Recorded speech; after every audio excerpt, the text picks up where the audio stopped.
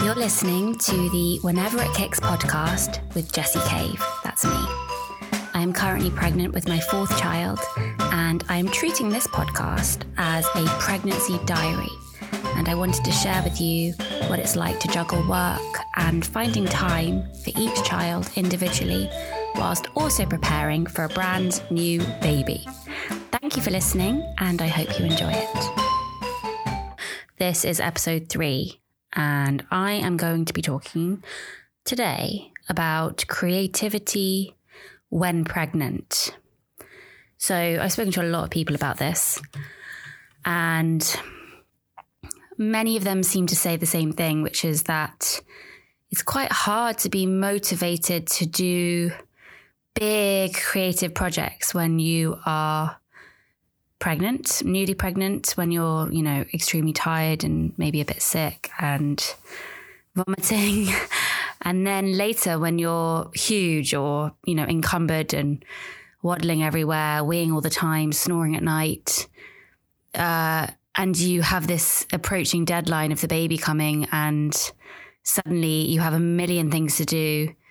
And even if you have a million ideas, it becomes incredibly overwhelming to think that now is the time to do all of them. And it is really hard to stay motivated and to try and do anything in this period of time, I have found.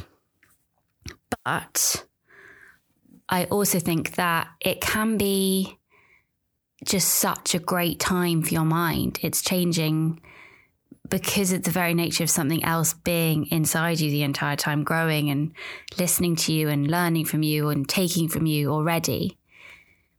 I think it does do something to your mind. And I have found that in each pregnancy, I have definitely encountered a new mindset for a bit that has informed my work. Whether it's just, my crazy neurotic drawings, or maybe my book, Sunset, was, I think, written, the whole thing was written when I was pregnant. And when I was also had 10 as a newborn. I definitely think reading it back, I can tell that I was going through something, and I obviously was grieving, and I was going through something on a completely different level. But I don't think my mind would have gone there had I not been pregnant. So I am extremely grateful to that. But right now, as I sit here, I do feel defeated, actually, with the idea of having to work right now. And it's quite scary for me because I've never been in this position before. I've never felt so tired that I don't think I can do anything. And it's quite humbling because I'm having to suddenly be aware of my incapabilities, and it's very scary. But I am sure, I'm positive that it's just a little blip, maybe a little bit of creative writer's block or something, and it will come back to me soon. It has to come back soon, please. I am writing another novel, actually, which is stupid. It's quite stupid to be doing this again when I'm pregnant, but I do feel like I'm ready to. I'm really excited about the idea, and I desperately want to write it. That doesn't mean I've started writing it. I believe that creativity isn't necessarily, you don't have to see the evidence there on the paper. I think it all happens in your mind, and you can cultivate and grow the ideas for ages in your own head and heart for as long as you need. And then when it is fully ready, it does appear somewhere, maybe on paper, maybe on a Word document, maybe, on a tiny little piece of paper in the back of a notebook that you forget about, but it does come out somehow. So the way I work is I spend a huge amount of time forming the idea, preparing in my own head and letting things come and go. So annoyingly, that does mean a lot of things go. I'm in this current phase of having really lucid thoughts at about 5 a.m. when I think I should be getting up, because I always think it's 7 a.m. when we have to get up for school, I get up way too early and I think that it's 7 a.m. but it's actually 5 a.m. It's so annoying. And then I try and go back to sleep and I then have these dreams, which I will not bore you with, obviously, because that would kill my career if I started talking about my dreams. But I've had a few thoughts at this period of time, in this period of time at 5 a.m. for my novel, and I've forgotten them all, which is great because I then fall back to sleep and then it's suddenly 7 a.m. and then I'm taking the kids to school and I've forgotten everything. So I do need to start keeping a notepad by my bed, which I usually do, but we've just had a big change up in the bedroom and now I don't have side for a bedside table, which is really annoying. But, we need to fit in 15 million cots now. So that's the sacrifice I have to pay. But yeah, I'm trying to let it be, let the ideas come, see what I eventually write down and have faith that I'm letting the idea form as naturally as possible. And I'm not pushing it. And in the past, I have pushed creative work too soon. And you can tell when it's finished. And I really don't want to do this time. I want to try and do a piece of work that is me as it stands right now in my life, even if even if it is fiction. I really believe in working as honestly as you can to your, whatever you're going through. And I really want to write about motherhood and I really want to write about relationships, and hopefully I have the energy soon. I'm drinking too much coffee again. Too much coffee. I just had a coffee before I did this. And you can probably tell from the speed of my voice, but oh my gosh, that's my stomach. I'm so sorry. That's one of my pet peeves. If I hear people on podcasts, if I hear their stomachs, I'm like, absolutely not. So I'm very sorry. But yeah, I've had to start, this is awful to admit, but I've had to start eating a bit of meat because, I'm trying to build up this baby. So it's not a tiny baby again. And I don't think my body's just like, what's going on? What is this? But it's used to the coffee that the baby likes coffee. I can tell you that. So I thought I would spend a little bit of time after this creativity ramble, sorry about that, to talk about pregnancy 3 and what that was like, and the birth of Tennessee, my 3rd child, who is now almost 15 months old, which is incredible. And he is still tiny because he was tiny when he was born, and he is still, I think he's quite small. So he wears size, he probably can fit into 9 to 12 baby grows, 9 to 12 month baby grows, which I like because he looks so cute. But yeah, I think I just breed tiny children. He is amazing. He's very funny. I think he's sped up his development hugely because of Donnie and Margot.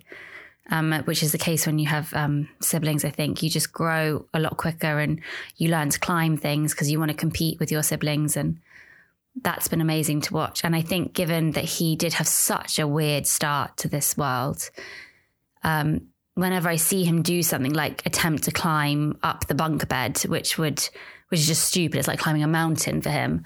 When I see him attempting these huge things, I feel so proud that he is that come that far since he was on all these wires and the neonates unit. So his pregnancy was actually really hard. I think I've said all of them have been quite hard. Margot's pregnancy was probably the easiest. Donnie's was like, what the hell is going on? My body was just not ready. But with 10, because I had a break, so Margot was 3 when I got pregnant. Yeah, I think she was 3. Was she 3 or was she 4? She was 4 when he was born. Yeah. She was 3. She was 3 and a bit. I think because my body had that break from being pregnant, I had gone back to having, periods, which I actually counted the amount of periods I had in my life the other day. And this might sound weird, but remember, I have polycystic ovaries, people.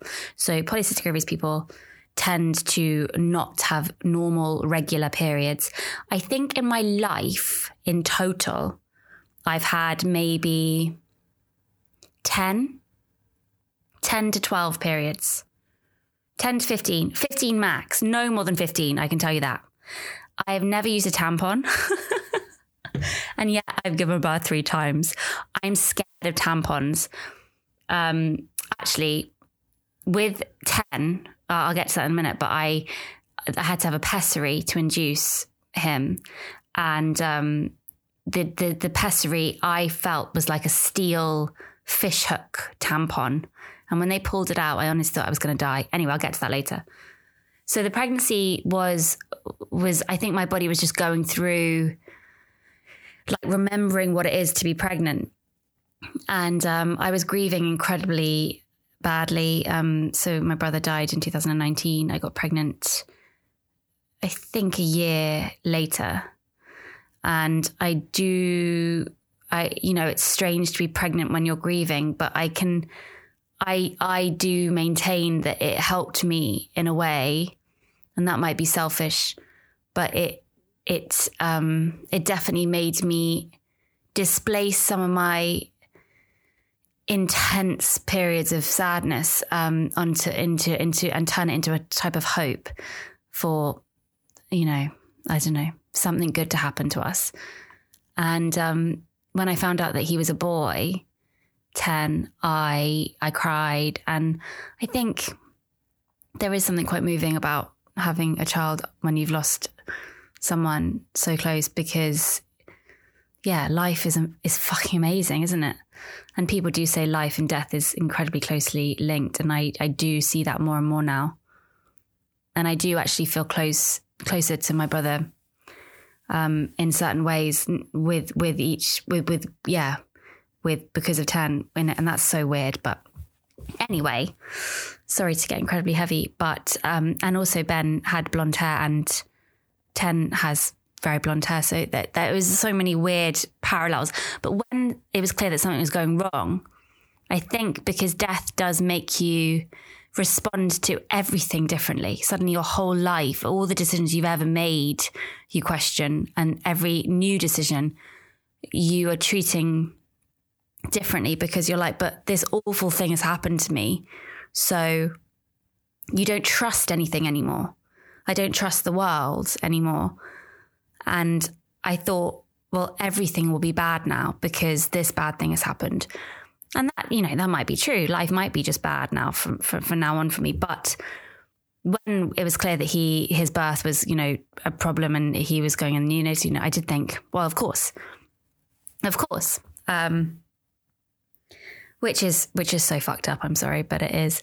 And I've had to really work at letting myself have more hope that things will be okay, that good things do happen, that not all things end in disaster, and that, life can be good and beautiful. And I think now, having seen 10 develop over the last year and now being pregnant again, I think I am opening myself up to that more, and I am in a much better place. But yes, the pregnancy was a very weird time. And also because you're so hormonal when you're pregnant, I think on top of grief, it didn't mean that I was like, there was something going on.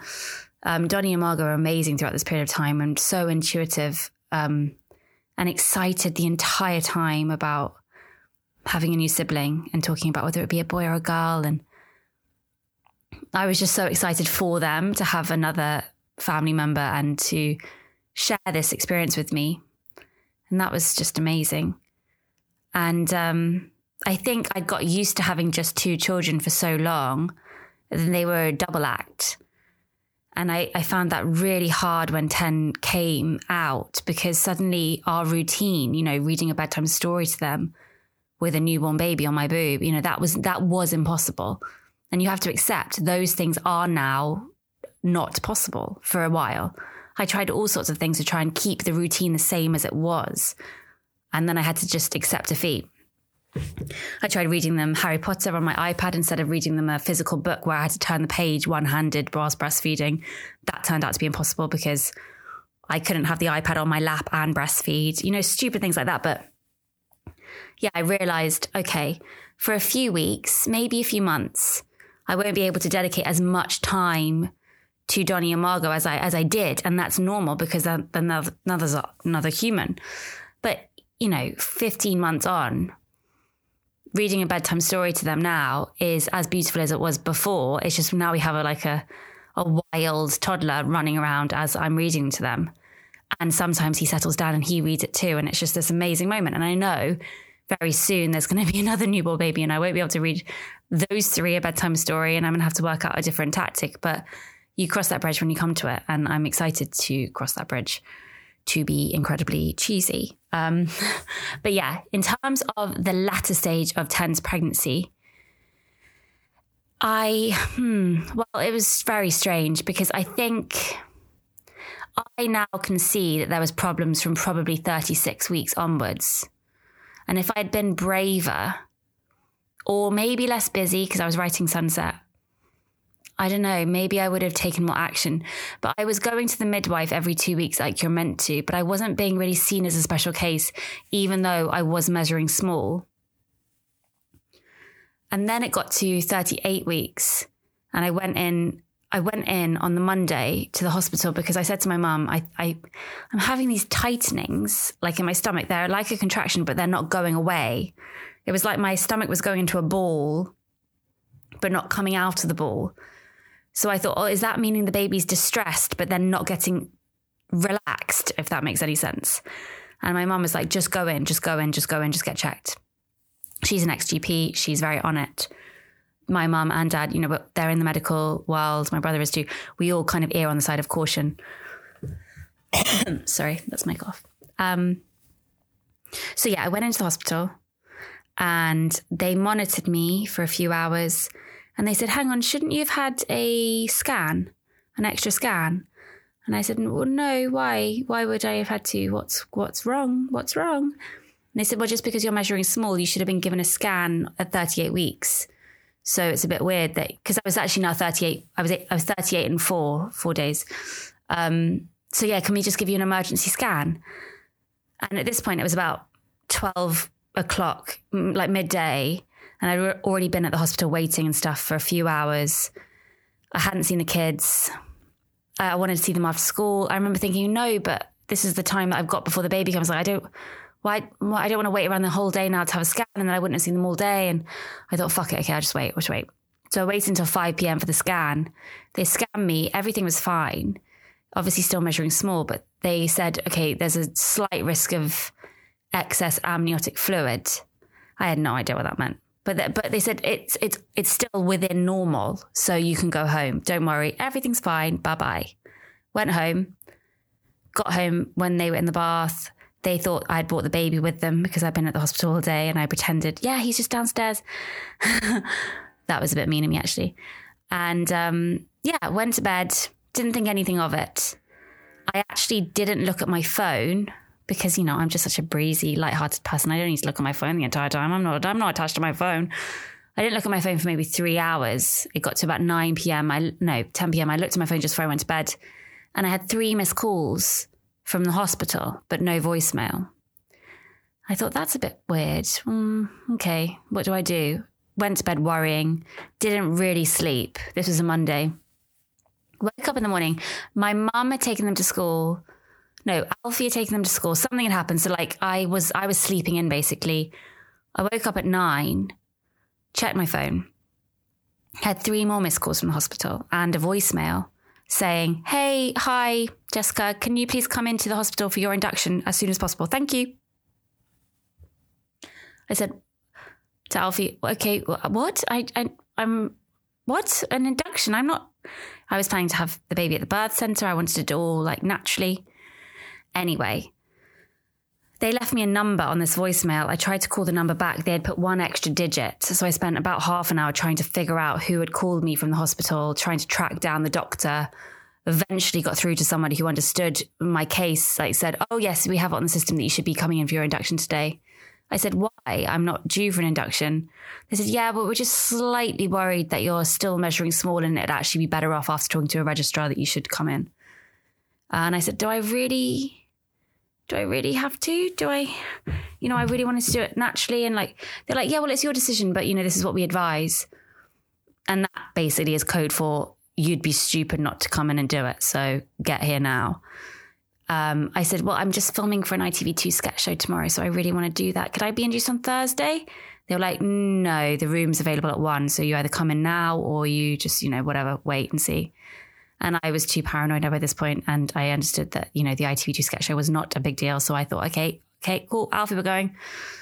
Got in the car. We had a coffee on the way. It was actually really nice. And we were quite excited because we were thinking, okay, well, it's just coming a bit sooner than expected. And we'll have a baby, maybe home by tonight. They say the third baby comes quick, which actually now I realize they don't say. They say the fourth baby comes quick. They say the third. And I only know this now. They say the third baby is the difficult one in terms of birth. Why did no one tell me that? So got to the hospital about 1. Alfie could stay with me until 8. And I thought, well, hopefully I have the baby before 8. Then I can go home, watch the rest of Selling Sunset with a new baby. It's all going to be great. I didn't realize how wrong I would be. So they gave me a pessary, which I said is like a steel fishhook tampon. The pessary did nothing for me. The pessary, I think, when you're not in labor, is meant to start the process of opening your cervix. It did not do that for me, but you don't realize it's doing nothing for you because of the severe pain. It feels like a kettlebell in your vagina. We tried going for a walk around a prison. There's a prison near Queen Charlotte's Hospital. I don't remember what it's called. I think Wormwood Scrubs. And I couldn't really walk properly because it felt just this weight. And I thought, oh, this means it's good. It means it's coming. The baby's coming. Didn't realize, no, the pessary was absolutely doing nothing. Alfie had to leave at 8. I watched another show on my iPlayer. I waited. I was sure nothing was happening. Then they woke me up at 5 a.m. I was alone. I was hearing all these women in the other, being induced too, having made more progress than I had. And they were like, you can go down to the labour ward now. There's a room. And I said, but nothing's happening. What? They're like, yes, but we should just, there's a room, so you should go down. Went down. A lovely doctor said, okay, well, obviously nothing's happening. Should we take out the pessary? I said, yes, please. She pulled the pessary out. She couldn't find it for ages. She was sure that I'd weeded out. And I said, no, I definitely haven't. I know I haven't. I know it's up there. She said, okay. She tried looking for it again, eventually found it. And when it felt like she was unhooking something, the pain of this thing coming out was horrific. I honestly, oh my gosh, I can still feel it. And I really hope that I don't have to have a pessary again because I hated it so much. When she pulled out the pessary, it broke my waters at the same time. I don't know if she meant to do that, but I suddenly that I was flooding the place with water. That's obviously an exaggeration. And within maybe, honestly, 1 minute, I was having an extreme violent contraction. And at this point, I hadn't told Alfie yet. I had said to him I was going down to labour, but I hadn't really, I had expected to be there all day. And I said to him, okay, well, my waters have just been broken. I texted him, I'm having a contraction. I think you should come in. He thought he had time for a shower, which is understandable because when my waters were broken with Margot, it took a good 2 hours before anything happened. He had a shower. He came in. He came in as the baby's head was out. This was within half an hour, the baby's head was out, and within 40 minutes, the baby was born. And so the contractions had started 1 minute after the waters breaking, and they went so fast, so quick. The midwife was shocked. She was on her own, and she was just like, oh, so I actually think it's coming sooner. She was meant to clock off at 8. And at this point, it was like 6:30. And she didn't expect to be having another baby being born on her watch before she clocked off. And she was like, I didn't expect this. And this is very strange. Okay, well, I think you're actually, yes, I think I can see the head. I think it's actually happening. Okay. And, oh my gosh, I had gas and air, which was actually effective for the first time. I was howling. I was like upright, on my front type thing, like pushing down on the bed. Oh my God, it was horrendous. It was so bad. I'm sorry to put anyone off giving birth, but it was so bad because it was so quick. I think I really would love to have a a labour that lasted longer and you could do the hypnobirthing. There was no time for me to do hypnobirthing here. This was so extreme. And then he was out and I couldn't lower myself down because of the pain. So I turned back to look at him and he wasn't crying. No, I think he did do a tiny cry actually. And so I was relieved. He did a tiny cry. But then I finally managed to turn myself around and sit down. I kept feeling like something was still coming out of me. Oh, it was awful. He was handed to me and we had this moment. It was lovely.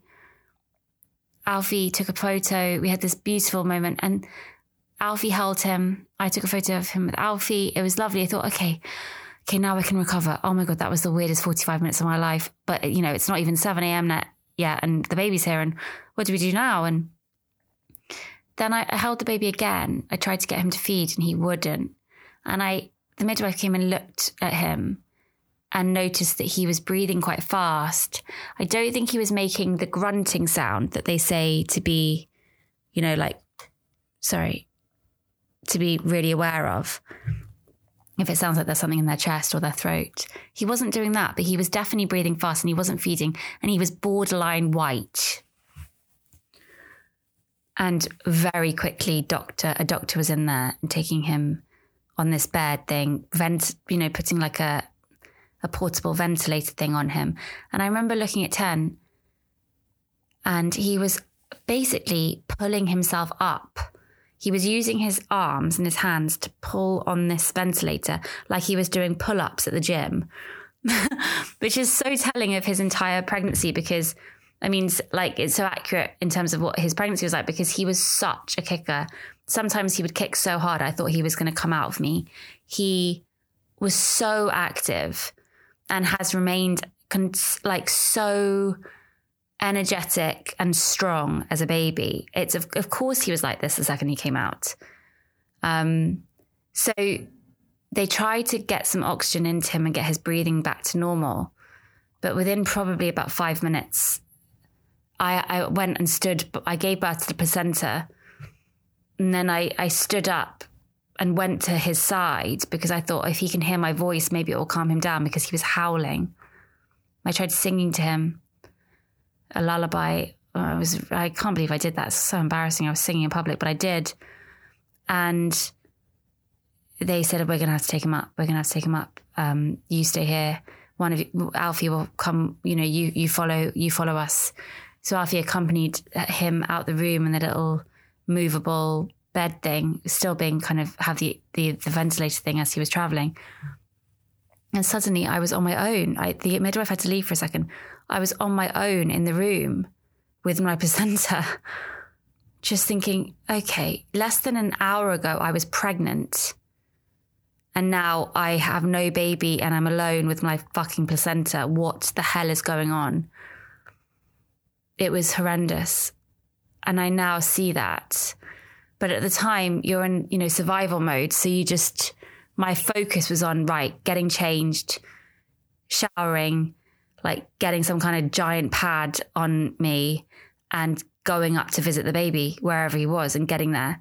But what they had to do is they had to put me in a wheelchair because they had to vacate the room, which just felt so harsh. Within 20 minutes of giving birth and my baby taken away from me, I had to evacuate the room. So I had a shower in the room. As I was having the shower, fair enough, I hadn't closed the door properly. The doctor who had taken the baby up to the neonatal unit came into the room, into the bathroom. I was like, I just wanted to tell you that he's up there safely. Don't worry. It's going to be okay, or something like that. And I was naked, bleeding in the shower, hovelled over, crying. And she didn't even bat an eyelid. It was just like, don't worry. This is the information you need. Thank you. Goodbye. And I just was like, thank you. Goodbye. I washed my face. I don't know, got something on. And then they put me in a wheelchair. I wasn't allowed to not be in a wheelchair to go to the room that I was going to be in now. And I didn't realize that this meant that this is where I was going to stay for however long I needed to stay. The hopes of being home by 8 p.m. or 11 a.m. or school pickup. They were going very fast. It was clear I was now here to stay. And I had to go through, on the wheelchair, through the ward where the mums go with the babies. And I saw a couple of the mums who had been on the ward where we were being induced together. I saw them with their babies walking around, holding them. I was just full of jealousy. And I hoped they didn't see me as I was being wheeled past with no baby. And I had all these screams, the baby screams, the healthy screams of these newborns. And like very quickly, the sounds got quieter and quieter. And I was rolled into the transitionary care unit, which I came to know very well. And this was the ward for the women who'd had babies, but they couldn't be with their babies yet because of some complication. They might be with their babies, but they might have to be monitored more. Or the room that I was in, which was empty, was the women who had the babies, but the babies were in the neonatal unit or worse. She said, it's no consolation prize, but you can choose your bed, because the other 3 beds in the room were empty. So I chose the one in the corner that looked a bit like the corner, which when I gave birth to Donnie, we stayed in a corner room type thing with curtains, like, I don't know what you call it, a cubicle. I thought this looked a bit like that one, and that was such a happy moment. So I thought, okay, I'll try and replicate that with the space. I set out all my stuff, and I got upstairs the second I could. Tag teamed with Alfie, because you could only have one parent in at a time because of COVID. And that was the way it was for a week. It turned out he was okay. It was clear now that, yes, I did have some kind of infection. I had strep B. I didn't know. And I only know I had strep B because 10 weeks later, when I was still bleeding and having mild complications down there, I went to the GP. I insisted I get a swab. And I only knew to insist to get a swab because of my mum and my dad. I don't think they would have done that otherwise. And they said, you definitely have strep B. So looking back, they basically treat the baby when you go into the neonatal unit with his symptoms they give them broad spectrum antibiotics to treat for everything. So like possible sepsis, meningitis, and strep B. So he was treated for it, even though I still technically had it until I was given these antibiotics 10 weeks later. And the fact that I'd had strep B throughout the pregnancy, and that was not picked up because unfortunately in this country, we don't test for strep B during pregnancy. In some countries they do, which is just fantastic. It can have huge complications, strep B, with babies. And even though we were incredibly lucky and we got out within a week, I do now follow a few accounts on Instagram that are related to strep B awareness and stuff. And I'm staggered by how lucky we were. Then we had a, jaundice scare. And so after getting him down from the neonatal unit and the euphoria of having my baby next to me suddenly and moving from the room without my baby to a room with my baby and with other women and suddenly in a cramped room and hearing all these babies cry, it felt like a victory. Whereas if I'd never experienced that room, I would have thought, oh, this is weird that there's so many women in this room with babies screaming. And it was strange. And also we were all alone because the men could only be there until a certain point in time in the day because of COVID, and then they had to go home. It felt like we were in a weird film where all the men had died and it was just women. And all this whispering going on and hearing all of their stories through the curtains, but never actually seeing their face. It was fascinating. And when he was cleared from the jaundice thing, we were allowed to go home, and it was just the best thing ever. But I didn't, for a few points in time, I thought that might not happen. And it was just incredibly exhausting, the whole experience, but so life-changing for the better. And I do feel more bonded to him, I think, because of that period of time, watching him in this neonatal unit and ferrying my tiny droplets of colostrum up to him and really appreciating what it is to have a baby and how you cannot take that a pregnancy or, you know, having a birth, a normal birth for granted. It's things can go differently. And I'd never even thought about the neonatal unit before I was in it, seeing these mothers with their routines, and some had been in there for months. Some might still be there. So I do feel incredibly humbled by that experience. I could talk for a long time about it, but I'm not. I'm going to go because I'm going to try and fathom the energy now is fathom the right word? God, I've got to write a fucking book and I can't even speak. Fathom, summon. I'm going to summon the energy now to do some stretching. I'm going to stretch, and hopefully the stretching will lead to better thoughts for my work. That's what I'm hoping, because I do not have the children with me today. This is a day for work, so I better bloody do it. And I don't worry, I will. And if any of my lovely people who are, commissioning me or whatever to write, don't worry, I'm on it. Don't worry. If you are pregnant, or you are hoping to be pregnant, or you have a newborn, or grown-up kids, young kids, any type of motherhood, even if you don't even have kids and you just want to listen to me rant for, however long I've been ranting. How long? 26 minutes. This was a long one. I very much appreciate you listening to this, and I really hope that you are all doing well, and that you don't ever forget these moments, the birth stories, because now that I've taken you through Donnie, Margot's and Tern's, I think it's really important to remember them, and I really encourage you to write them down. I have written Tern's down on Patreon, and I did that for cathartic reasons, almost like understanding what happened. It was really useful for me because it was just so quick and so fucked up, so much of it. So I really do think it's a good idea to write down your birth stories. If you haven't already, you probably have. But if you haven't, I do implore you to do so, because I think you do forget things, and it's nice to remember that this birth was a miracle. And you might forget the tiny little details. Like, you might in 5 years' time not remember the midwife's name. And it's nice to remember their names. I've remembered a huge amount of their names. I've had now a lot of midwives. And I think it's always nice to remember one or two of their names and acknowledge that they were part of your journey into being a mother and a changed person forever. So, I will speak to you soon with episode 4.